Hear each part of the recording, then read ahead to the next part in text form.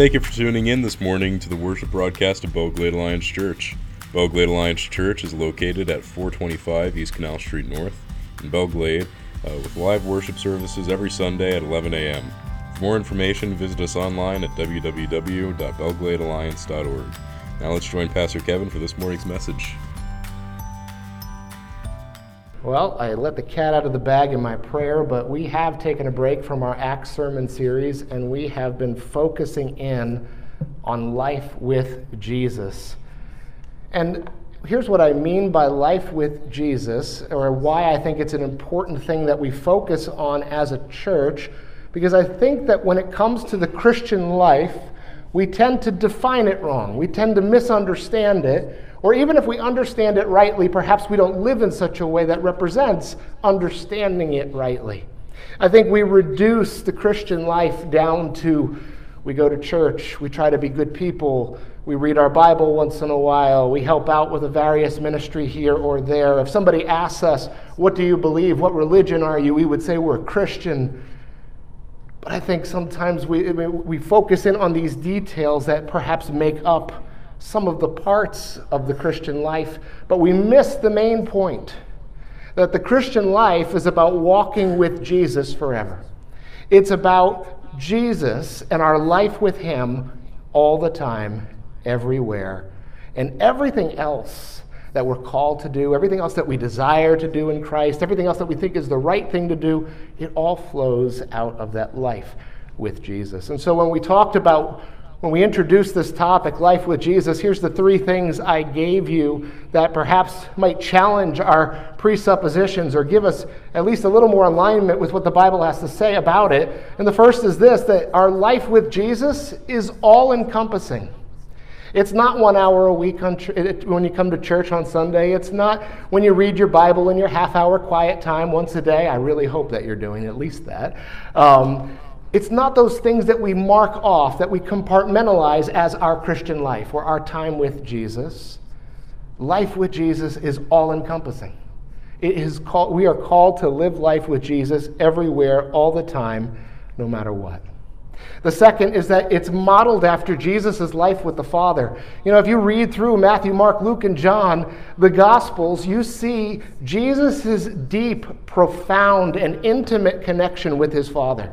What he does, what he says, he relates those things to what he hears, what he's instructed by the Father. He comes with authority, not of his own. Even as the Son of God, he comes with the authority given to him by his Father. And all the while, he's making time to spend in quiet prayer and reflection with his Father, with that relationship, first and foremost above anything else that he might do in ministry. And we are called to a relationship that's modeled after that relationship.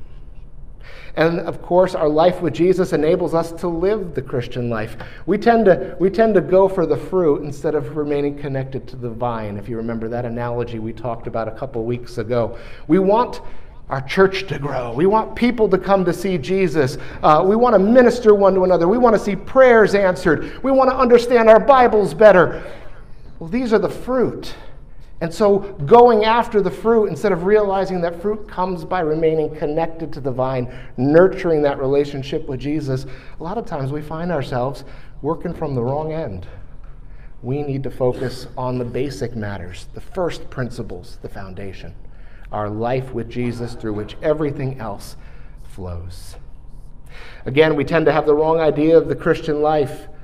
It's about living a good life. It's about going to church. It's about identifying as a Christian. It's about doing good works, making a difference, changing the world. And any of those things are good in and of themselves. You know, I hope we see all of those things happening in our midst. But again, that's putting the cart before the horse if we go after those things instead of realizing that all of those things flow out of our life with Jesus. So for those of you who haven't been here or who need a reminder, let me tell you what I mean by life with Jesus. By life with Jesus, I mean this: that mutual and intentional relationship between us and Christ through which we continually grow in our understanding and experience of his love, in our desire to be obedient to him and to be transformed by him, and in our willingness to be on mission with him.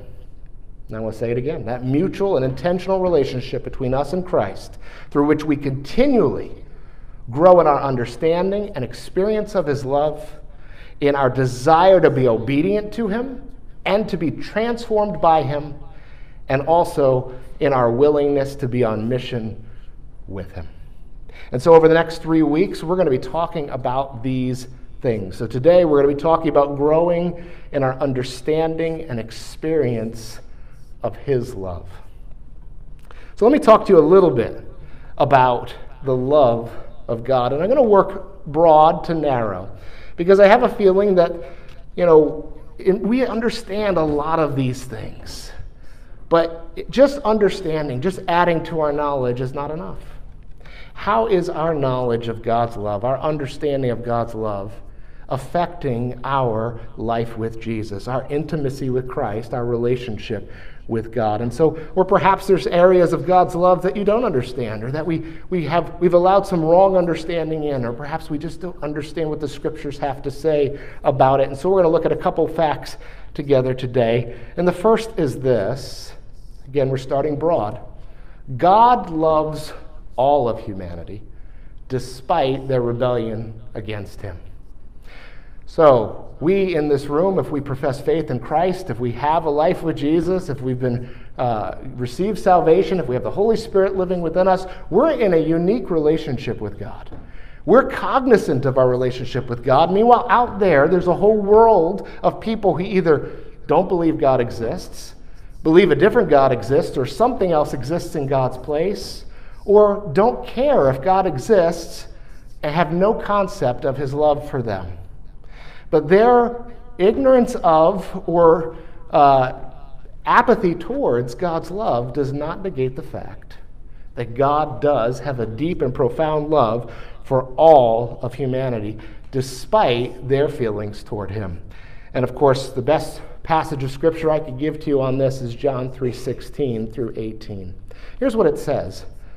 For God so loved the world that he gave his one and only Son, that whoever believes in him shall not perish, but have eternal life. For God did not send his Son into the world to condemn the world, but to save the world through him. Whoever believes in him is not condemned, but whoever does not believe stands condemned already, because they have not believed in the name of God's one and only Son. Now, I'm going to guess for just a minute that when I said that God loves the whole world, you're probably like, yeah, of course he does. But do you know that there's a whole world out there that has many people who do not believe that God is a loving God? In fact, Christians are often painted as those who believe in a vengeful God. Because, and here's the number one argument I get. If God truly loved people, then he wouldn't send them to hell. Have you heard this before? Come on, I'm not the only one. Raise your hand if you've heard that. My wife hates when I say that. Okay, I just want to make sure you're tracking with me and I'm not in this world all by myself. I get that at least once a week as I'm engaging with non-Christians. People believe that the Christian God is not a loving God because if you don't believe in Jesus, he's going to send you to hell for it. But this is not what this says. This is not what the Bible says. This is not what John 3:16 through 18 says. Here's what it does say. For God so loved the world that he was willing to send his one and only Son, so that if we believe in him, we're not going to perish, we're not going to go to hell, we're not going to spend eternity separated from him, but we're going to receive salvation. But the fact of the matter is this: all of humanity is subject to the consequences of their sin. All of humanity is already under God's just judgment. All of humanity is already separated from him and destined for eternal separation from him. But God in his love was not content to leave it there. God in his love has extended mercy by providing a way out. And those who avail themselves of that are free, despite the fact that they've sinned and deserve eternal separation from God. But we see here what happens to those who don't believe. Whoever does not believe stands condemned already. Nothing new has happened. God has not judged you for rejecting Jesus. But instead, you have rejected God's gracious means of alleviating that which you've already deserved and you were already on the path toward. And so what we see here is that it is God who loves all people despite those who don't believe or those who are in active rebellion against him. He has done everything he can to secure salvation for all of humanity because he deeply loves all people despite their rebellion against him. We see this in other passages like 2 Peter 3:9. Peter's responding to Christians who are asking, why has the Lord not come yet? Now, we're 2,000 years removed from the time of Jesus. This is the next generation, and already they're asking, why hasn't he come back? The world is crazy. Where's my eternal reward? Where's the Lord? He said he was coming again. And here, we're 2,000 years, so we're a lot more patient than them, apparently. But here's what Peter says. Why hasn't Jesus come back yet? Here's what he says. He says, the Lord is not slow in keeping his promise, as some understand slowness. Instead, he's patient with you, not wanting anyone to perish, but everyone to come to repentance.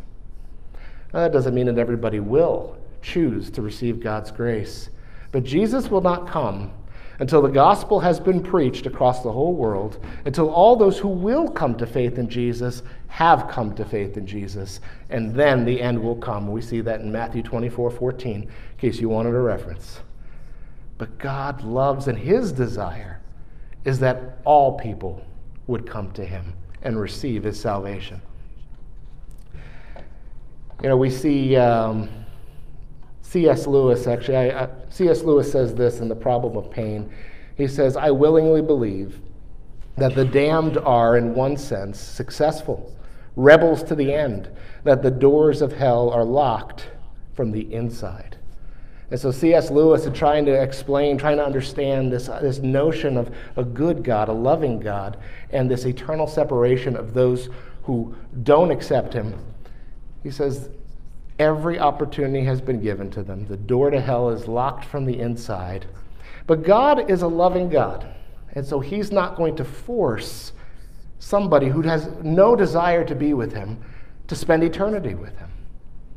And so the choice is ours before us. And so one of the things that we need to recognize as we think about this call to missions, taking the gospel out, evangelizing, a message that you've heard from this pulpit and numerous places over and over again, why should we be concerned with sharing the gospel? Why should we be concerned with Envision Miami and taking the gospel to the ends of the earth? Why should we care about the lost? Because God doesn't just love the people in this room and other churches like it around the world. God is concerned because he deeply loves every single person and desires their salvation. And he has called us to be a part of bringing that salvation, the message of the gospel, to them. So God loves the whole world. But guess what? Here's the next facet of God's love. That God is in a special loving relationship with the redeemed. We're not just one among all the millions of billions of people who he's created, whether they regard him or not. That day we put our faith and trust in Jesus, we entered into a new relationship that God has called for us to have, that he desires for all people to have, but that we have entered into through Jesus Christ. And so we are in a special loving relationship with God.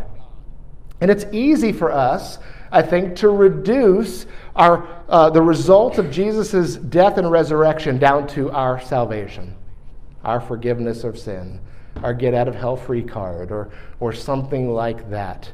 But that is so simplistic, so reductionistic, and I think completely misses the point, because God didn't just save us so that we could be saved from something. He has saved us into something. He has saved us into a new and special relationship with him, with the Father, and with the Holy Spirit. And if we're not intentionally availing ourselves of this relationship that he's called us to, then we are missing what God desires to bless us with and the means through which everything else that he hopes that we would accomplish comes from. And so let me talk to you for just a moment about this. I showed you this passage 2 weeks ago, but we're called to a deep and special relationship that's comparable to Jesus' own relationship with the Father. Here's what we see in John 14, verses 15 through 20. He says, "If you love me, keep my commands, and I will ask the Father, and he will give you another advocate to help you and be with you forever, the Spirit of truth. The world cannot accept him because it neither sees him nor knows him. But you know him, for he lives with you and will be in you. I will not leave you as orphans, I will come to you. Before long, the world will not see me anymore, but you will see me. Because I live, you also will live. On that day, you will realize that I am in my Father, and you are in me, and I am in you." Listen to the closeness that we see in these terms that are used. So first of all, he's talking to his disciples, his apostles, his closest followers on the night that he's arrested, and he knows that he's about to go, and all the events of his arrest, his crucifixion, and his going to be with the Father is soon to happen. And he's giving them this consolation. And he says, the Holy Spirit of God, who's been with us, who's been with you, will be in you. He's not going to leave you. He's going to come and be with you, an advocate for you, while I'm back with my Father. And so we see that through the Holy Spirit, we have this constant unity with God. But he goes on to use the same terms that he describes his relationship with the Father and includes us into that special relationship. He says in verse 20, "On that day you will realize that I am in my Father, and you are in me, and I am in you." When you think about the Godhead, Father, Son, and Holy Spirit, the triune God, and to imagine that they have been in perfect relationship, all three persons of the Trinity for all of eternity. And we, finite little human beings created at a point in the past, whose bodies will perish one day, and yet he has chosen by his grace to include us in that communion between Father, Son, and Holy Spirit, that we might have that close a relationship with God. That's humbling to me. In fact, that's not even just humbling, that's hard to fathom. That God would be willing to do that even for us. We see why. He goes on to explain the relationship he's called us to. Do you know that he has called us in Christ to be adopted as God's sons and daughters? That we are called to literally be his children, that he loves in that capacity, in that way. We see this in numerous places in the New Testament, but here's actually in both the Old and New Testament, but here's what he says in Romans 8:14 through 16. This is Paul writing. He says, "For those who are led by the Spirit of God are the children of God. The Spirit you received does not make you slaves so that you live in fear again. Rather, the Spirit you received brought about your adoption to sonship. And by him we cry, 'Abba, Father.' The Spirit himself testifies with our spirit that we are God's children." Even that Aramaic word Abba there describes a deep personal relationship, like a child calling out to their father. We are to be in that close proximity. We are sons and daughters of God. And that Holy Spirit that Jesus said that his followers would have, that we all have, if we believe in him, that Holy Spirit testifies to us, if we would just listen to him, that you are a son of God. You are a daughter of God. What a wonderful relationship we're called to. And yet I think that for the most part, we go through our days, we go through our lives, not recognizing this amazing relationship that we've been called to, and we're called to live within in every aspect and area of our lives. We are shepherded by Jesus. I don't have time to go into all the things I've put here. I mean, I had a field day with the Bible this week as I look at this relationship we're called to. Jesus is our shepherd. He walks with us through life. He says in John chapter 10, verses 27 to 30, he says, "My sheep listen to my voice. I know them and they follow me. I give them eternal life and they will never perish. No one will snatch them out of my hand. My Father's given them to me." And so again, we see this that Jesus leads us. Jesus leads us. And even in the Great Commission, as he's commissioning his church to go and make disciples of all nations, he says, I will be with you always to the very end of the age. And these various elements are true of the relationship between God and those who are redeemed in Christ. We experience his love in a unique way from the rest of the world.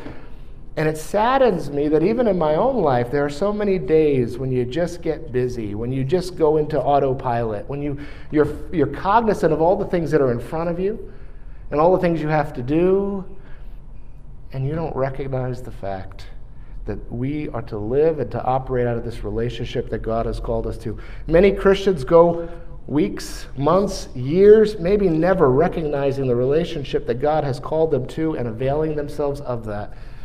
Let us not make that mistake. Here's something else about God's love. It's unconditional.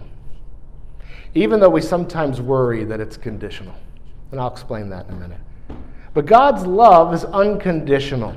You know, there's not a whole lot of relationships in our life that we would count as unconditional, right? How many of you had a friend once and either they got on your nerves or you got on their nerves and you don't talk anymore? Sadly, some people have family members that have been estranged for reasons such as these. You know, it seems like there are so many things that we hold in a delicate balance, afraid that we're going to lose it forever, and yet God does not hold his love in that way. That, oh no, we might just do one thing too much. We might anger him on this day. We're going to catch him having woken up on the wrong side of the bed. We're just going to go a little too far. We're going to spend too many days, too many Sundays not in church. We're going to say something or do something and we're going to blow it. And God's going to take his love away. He can't possibly love me. But the Bible says the exact opposite of that. God's love is unconditional. We see this in Romans 5:8. He says, but God demonstrates his own love for us in this: while we were still sinners, Christ died for us. In other words, he loved us before we acknowledged him at all, while we were still in active rebellion against him, knowing full well what we would say, what we would think, what we would do that would be contrary to his will at any point after coming to faith in him. He knew all of that, even before the foundations of the world, and yet, even while we were sinners, while we were still in rebellion, he sent Jesus to die for us. We see 1 John 4:19, we love because he first loved us. We see this over and over, including in the passage we read earlier in John 3:16. We weren't seeking him, but God so loved the world that he was willing to send his son. Knowing our sin, God sent Jesus to the earth because he loved us. Even knowing the sin that we would commit in the future, after having committed our lives to Christ, he still sent Jesus to the earth because he loved us. So does that mean I got to ask this question, does that mean it doesn't matter if I sin? If God's love is unconditional, if he's not going to take it away, does it matter if we just keep on sinning? Of course it matters. No, God's love is not an excuse to just sin. It means that God loved us enough to send Jesus despite our sin, yes. It means that God sent Jesus because he loved us so that we would not stand condemned for our sin. It does mean that. And it does mean that God loved us enough to not let us remain in our sin. We see this in Scripture. But that in Christ he would transform us. He would sanctify us. He would cleanse us. He would even perfect us. And we read this in so many passages in the New Testament. You know, we get lost sometimes in the fact that we've been saved by grace through faith. Yay! God loves us unconditionally. But God didn't love us just so much that he would leave us there. God loved us enough that he would finish the work he began in us. That he would deal with our sin with us. That he would help us to be sanctified. That we might no longer be shackled to sin in our world, in our life.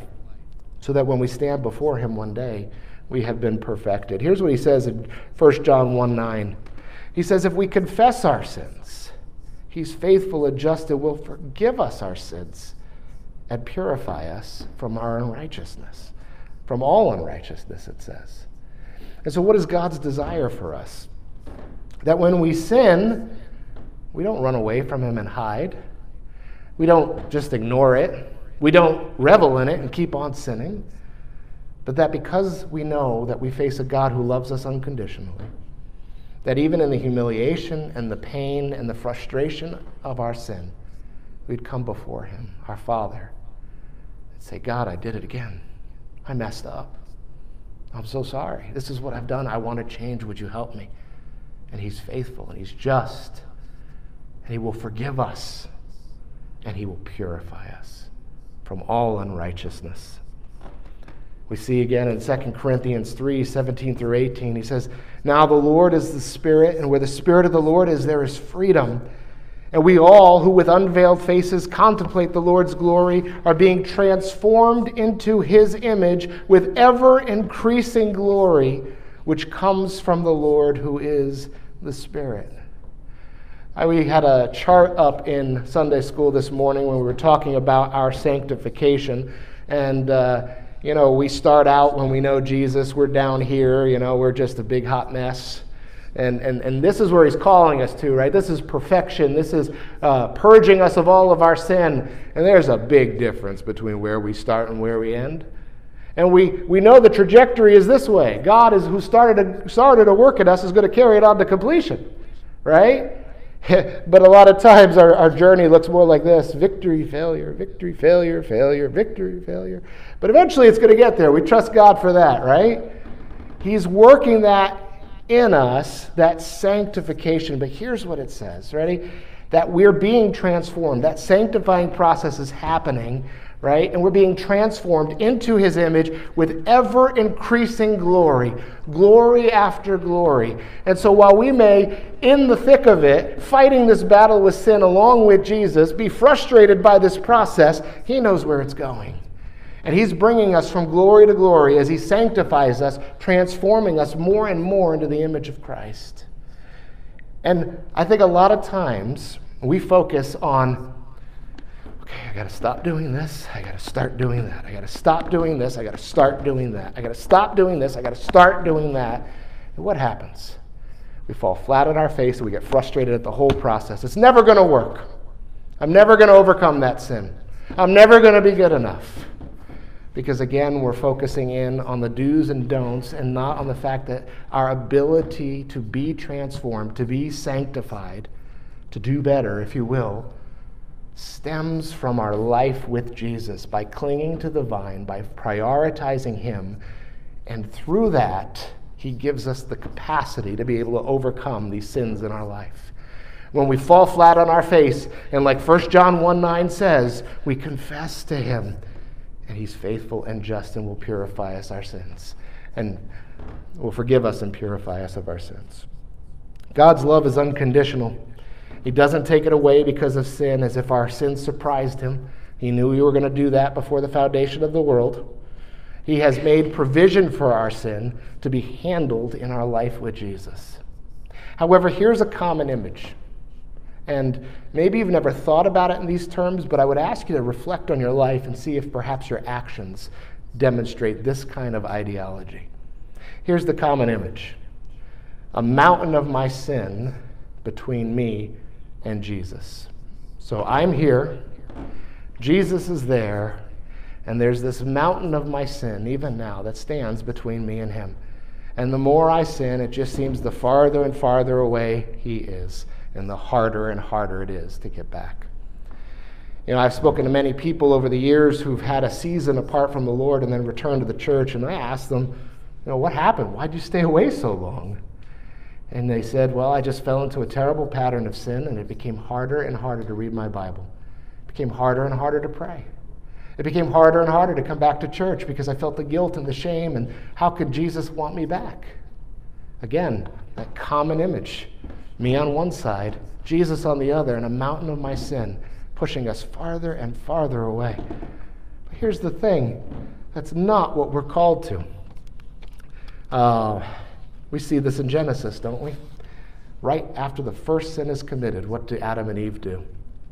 They hide. They don't come to God and say, God, I did this. We're so sorry. I can't believe I chose my way instead of yours. They went and they hid from God, and we are still hiding. What if instead of a mountain of my sin between me and Jesus, we had a different image in mind? This is one suggested by a book titled The Cure. The authors wrote this: standing with God, my sin in front of us, working on it together. I'll tell you, that's a biblical picture. Can you imagine it now? The mountain's still there. Raise your hand if you sin. Okay. Man, Jenny's going to tell me later, stop making people raise your hands. You're right. I'm sorry. The mountain's still there, right? We haven't reached that point yet. We're still being sanctified. We know we mess up. But instead of letting it push God all the way over there, what if we recognize the fact that Jesus truly was with us, that he loved us unconditionally, that he lives with us by his Spirit, that he's trying to sanctify us? If we would stop pushing him away and realize he walks with us and we deal with this together, that's the biblical picture. And that's what we need to recognize. Remember, 1 John 1:9, right? If we confess our sins, he's faithful and just. He will forgive us our sins and purify us from all unrighteousness. God's love is unconditional, so don't let anything, including your sin, push him away from you. So what's the significance of this talk about God's love in terms of our life with Jesus? Earlier I defined life with Jesus as that mutual and intentional relationship between us and Christ through which we continually grow in our understanding and experience of his love, and our desire to be obedient to him and transformed by him, and in our willingness to be on mission with him. So I just want to make sure we understand this, that it is a mutual and intentional relationship between us and Christ, and we are continually growing in our understanding of his and our experience of his love. So let's talk about this for our remaining minutes together. So far this morning, I've spoken about God's love for us. However, since we're in a mutual and intentional relationship, right, that's a two-way street. It goes both ways. We need to recognize that there's a complementary component, which is our love for God. So what does the Bible have to say about that? I'll give you just a couple points. The first is this, that loving God is all-encompassing. I said earlier that our life with Jesus is all-encompassing, right? Tied to that is our love for God. Love for God is all-encompassing. It has to be. We don't always live like that fact is true, but loving God is intended to be all-encompassing. I'll use an analogy here that I think many of us in this room will understand quite well. Do you only love your spouse when you're physically close to them? Do you only love your spouse when you're at home? Do you only love your spouse on date nights? Of course not. And likewise, loving God ought not to be compartmentalized to we love God when we go to church, when we read the Bible, when we pray, or anything else. But oftentimes our lives look like that. If we had to look at our week, look at our day, and what parts of our day look like we are intentionally loving God, where are they? Are they only from 11 to 12 o'clock on Sunday, or any other thing you do during the week that falls into the Christian category? Or are all of our lives an example of what it is to love God? In fact, our love of God requires all of me, all the time, in every context. Loving God requires all of me, all the time, in every context. We see this in Mark 12, 28 through 30, which Jesus is actually repeating something from Deuteronomy chapter 6. I'll give you this story. Mark 12, 28 to 30. He says, one of the teachers of the law came and heard them debating. Noticing that Jesus had given them a good answer, he asked him, of all the commandments, which is the most important? The most important one, answered Jesus, is this. Hear, O Israel, the Lord our God, the Lord is one. Love the Lord your God with all your heart, with all your soul, with all your mind, and with all your strength. Now, I want you to think about the human composition for a minute. Think of the parts that make up you, the categories of who you are. We've got heart, we got mind, we got soul, we got strength. What's left? Nothing. In other words, everything you are, we are called to love God. Not to give 20% of it, 30% of it, some of it, but all is repeated 4 times, one for every category. all our heart, all our mind, all our soul, all our strength. I mentioned this before. Too often we compartmentalize. That's just our culture. I do it too. We all do this, right? Okay, this is the work category. This is the home category. This is the hobby category, the friend category. We break our life down and the things that go into any particular category. And most of us, right, as Christians, we'll give God a piece. And we think we're doing well if we give him a big piece of the pie chart of our life. He's got the biggest piece. God does not want the biggest piece of your pie chart. He does not want the biggest place of your life. He does not want the top priority in your life. That might go against everything you've ever heard. Let me tell you what God wants. He wants to transcend every category of your pie chart. He wants to be the top priority in every one of your priorities. Loving God and our life with Jesus transcends everything. It is all encompassing. This is not only for the holy rollers, for the super committed. This is what every follower of God is called to. If you don't believe me, refer to the book. It's all up in there, front and back. Here's the second thing I want to just make sure we understand today, that loving God means putting him first. This should be self-explanatory. There should be a duh moment. But loving God means putting him first. Right? Parents, how many times have you sacrificed for your children? Why? Because you love them. Right? You put their needs before your own. Sometimes their desires before your own. Their well-being before your own. If you have one little piece of food in the house, who would get it? You or your children? It would be your children. We sacrifice, we give, we put others first when we love them. Love means valuing someone else above yourself. And here are some of the resounding accusations that come up at marriage counseling or an excuses given when marriages end, right? I really shouldn't do this. This might be opening a can of worms. Pastoral counseling is available. Just give me a call. But here's just some of the excuses that I've heard, that others heard. These are commonplace. My husband is selfish. My wife doesn't listen. He doesn't seem to care about my needs. She's always unmoving. He thinks he's always right. She always gets her way. Now, these are many different excuses, but what do they all have in common? They represent people who consistently put themselves first in a relationship before the other person. And guess what? Those relationships do not fare well. Do we put ourselves first in our relationship with God? Or do we put God first in our relationship with God? So how do we know if this is us?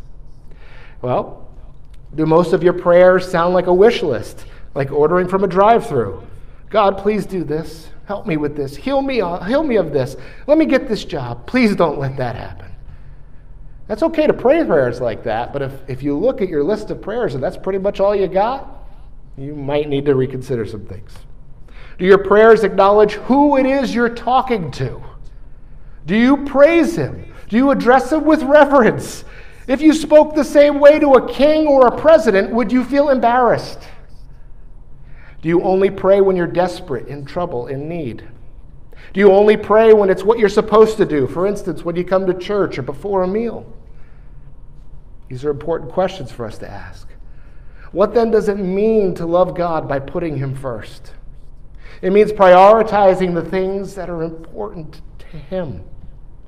So it means prioritizing reading and studying and meditating on his word, the Bible. It means internalizing it. It means allowing the Holy Spirit to do whatever work he wants to do in our hearts and our minds through it. It means putting off the things of the world that stands opposed to the things of God. Even no matter how hard we cherish them, no matter how much we like them, if they stand opposed to what God wants for us, we need to put it off. Conversely, it means living life by the Spirit so that our life might produce the fruit of the Spirit that he desires. It means loving God and loving others. It means committing to God's people. It means committing to Christ's mission to the lost. As you read the Bible, it becomes very evident very quickly what is important to God. And so if you truly want to know, man, I remember when Jenny and I were at the beginning of our relationship, we would speak on the phone for hours. You could ask her mother. She was freaked out by the fact that she woke up in the middle of the night and Jenny was on the phone with some strange guy. It was me. I was the strange guy. because we love talking. I learned so much about Jenny in such a short amount of time, and I was interested. I wanted to know. And it deepened my appreciation and my love for her as I got to know her better. If you don't read this, you can't know God better. But look what he's done, because he wants you to know him. He has provided you with a revelation, with his word, that you might know him, if only we would avail ourselves of that. And so we need to do that. And finally, we need to grow in our understanding and experience of God's love, right? This whole sermon was to help you understand more about God's love, but experience, that's between you and Jesus, right? And you need to do it. So how do you experience it more? Well, again, we're going to talk real common sense. Jenny and I on Friday got to go out on a date night. I love that, especially because, sadly, embarrassingly, it's been way too long. I didn't even realize how long it had been until we were sitting at a restaurant and walking on the beach and enjoying being together. No distractions. My focus completely on her. Her focus completely on me. I didn't even care about notifications on my phone. That stayed on the other side of the table. It was all about me and my wife. I love her. And man, I felt closer to her at that date night that I had in several weeks. We needed that.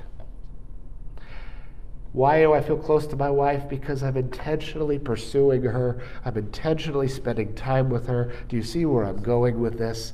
Like any relationship, it grows stronger when you're together, when you lean in, when you're intentional about it.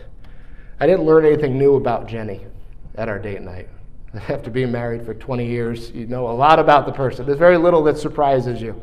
But spending the time with her, the things I knew about Jenny became manifest for me again in the midst of our time together.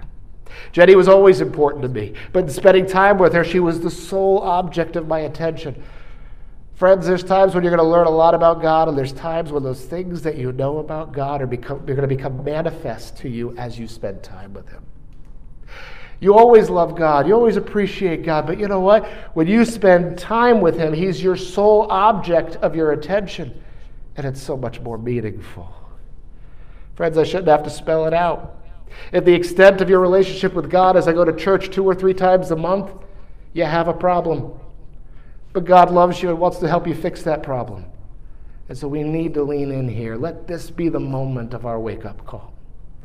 Thankfully, it's a problem that's easily remedied. Turn your attention to the Lord. He loves you.